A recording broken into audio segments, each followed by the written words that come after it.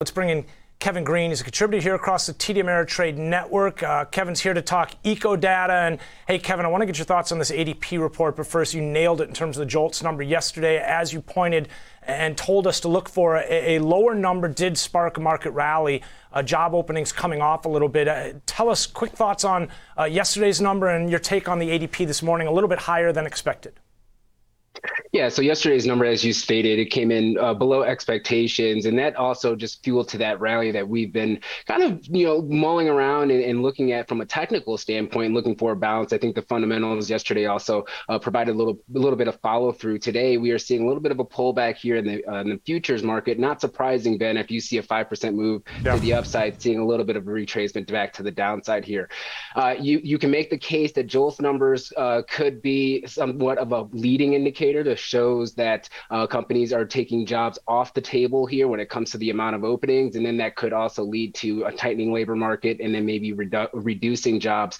But it's been a little bit of a lag. Sometimes you could see a 2 to 3 month, maybe even up to a 6 month lag between the JOLTS data and the actual employment data that comes out, and sometimes you may not even see a reaction at all. Tom White was talking about it yesterday, and he made a really great point. Sometimes a lot of these job openings, especially in the tech sector and in the finance sector, you may have 2 or 3 jobs that are posted, and when you only really want one, but you have to post 3 in order to get the visibility out there. So that could also be the case as well. So we can't hang our hat too much on this, but I think it was a good indication that the market is at least pulling back for now. And I think the next data point for JOLTS, which is going to be next month, will truly reflect the market reaction after the Jackson Hole speech. I think that's also a key indication right there. So overall, it was a good number to the downside. We had ADP numbers that came out this morning, as you were talking about, came in at 208,000 jobs. That is actually above the expectations. The market was looking for 200,000 jobs, and previously we had 132,000 jobs as well. So we just got to keep our eye on that. One thing I will call out, ADP, they have changed their methodology. So we are still trying to understand and see if this metric is going to be a really good one compared to the Friday metric that comes from the federal government. Last month, they actually reported 132,000 jobs for the private payrolls, and the federal government came out and said it was 315,000. So they were off about almost 200,000 jobs for that last report. I think that's why the market might be a little bit skittish when it comes to this reading. Some of the key areas that I saw for this, hospitality and leisure, still seeing some growth, but slowing a little bit. And then also mining as well, and natural resources came in a little bit light. So that is maybe showing a little bit here of a trend when it comes to jobs that are being added. But across the board, when you look at all of the different sizes of companies, if you look at the small businesses all the way up to large caps, then they're still adding jobs at this point in time. We don't see any type of reductions coming anytime soon at this point in time when it comes to this ADP number. Kevin, talk to us about some of the other data that's due out, not only today, but things really ramp up here tomorrow and obviously into the jobs report here on Friday.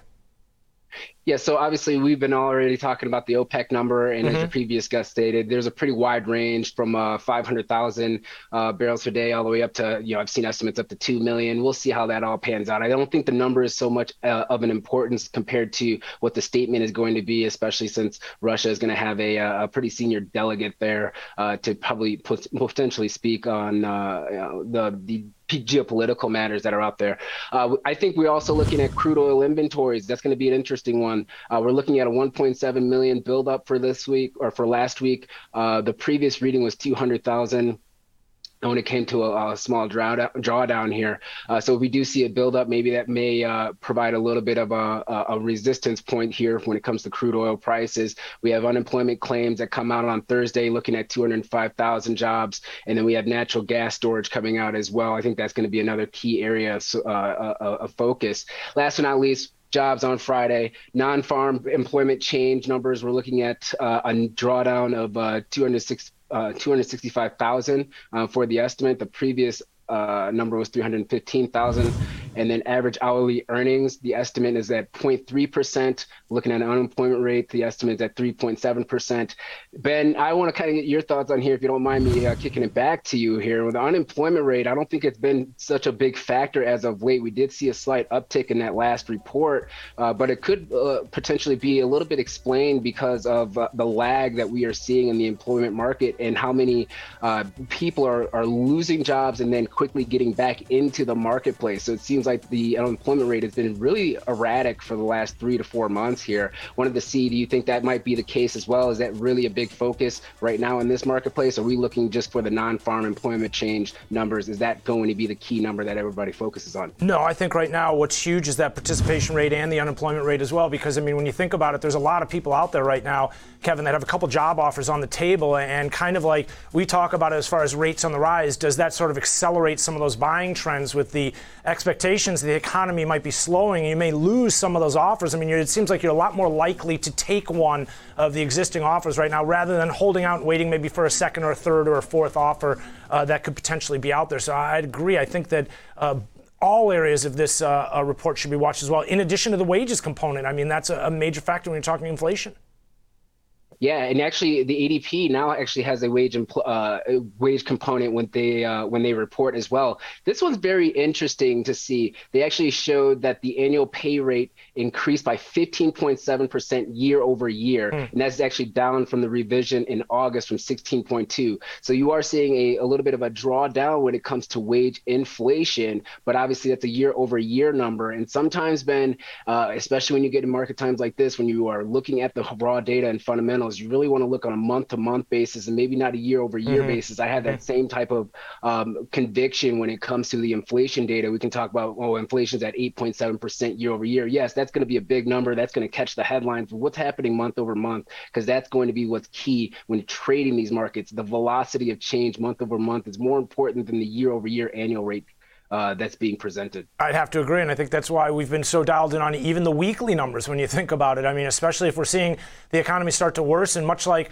when the pandemic, we were reemerging, everybody was looking for that weekly number to show increases in jobs on a fairly steady basis, right, which we got. But ultimately, when we see the economy slowing, we're going to look to the weekly number, the high-frequency data, to see if that slows. Kevin, in less than 30 seconds, can you just give me a market read through on all of this? You got the indices coming off a little bit, giving back some of the gains, a little bit short on time. A quick thought on how this kind of impacts the market here. Yeah, I do think that the indices probably will stay at these particular levels. I would not be surprised. Let's just say that. I can't make a market prediction. Seeing a little bit of a sell-off here, retracement back to the downside is not going to be surprising at all. And then we will wait until Friday to see if we have follow-through to continue to move to the upside, or if we see a little bit of a cap here or some resistance level here. So jobs report on Friday is going to be key. But right now, if you look at that, the advance compared to all volume yesterday, we had 96% volume on advancing. So that was very strong, high volume. That provides a little bit of conviction, but be careful. Jobs number can always scare the markets and shift fairly rapidly. A wide range established already this week, 3,570 up to 3,800 and change here. So, Kevin, appreciate you joining us here. Solid breakdown. Thanks for helping us take a look at the numbers here this morning, get ahead of the jobs report Friday as well as some of the other data due out. Kevin Green, a contributor here across the TD Ameritrade Network.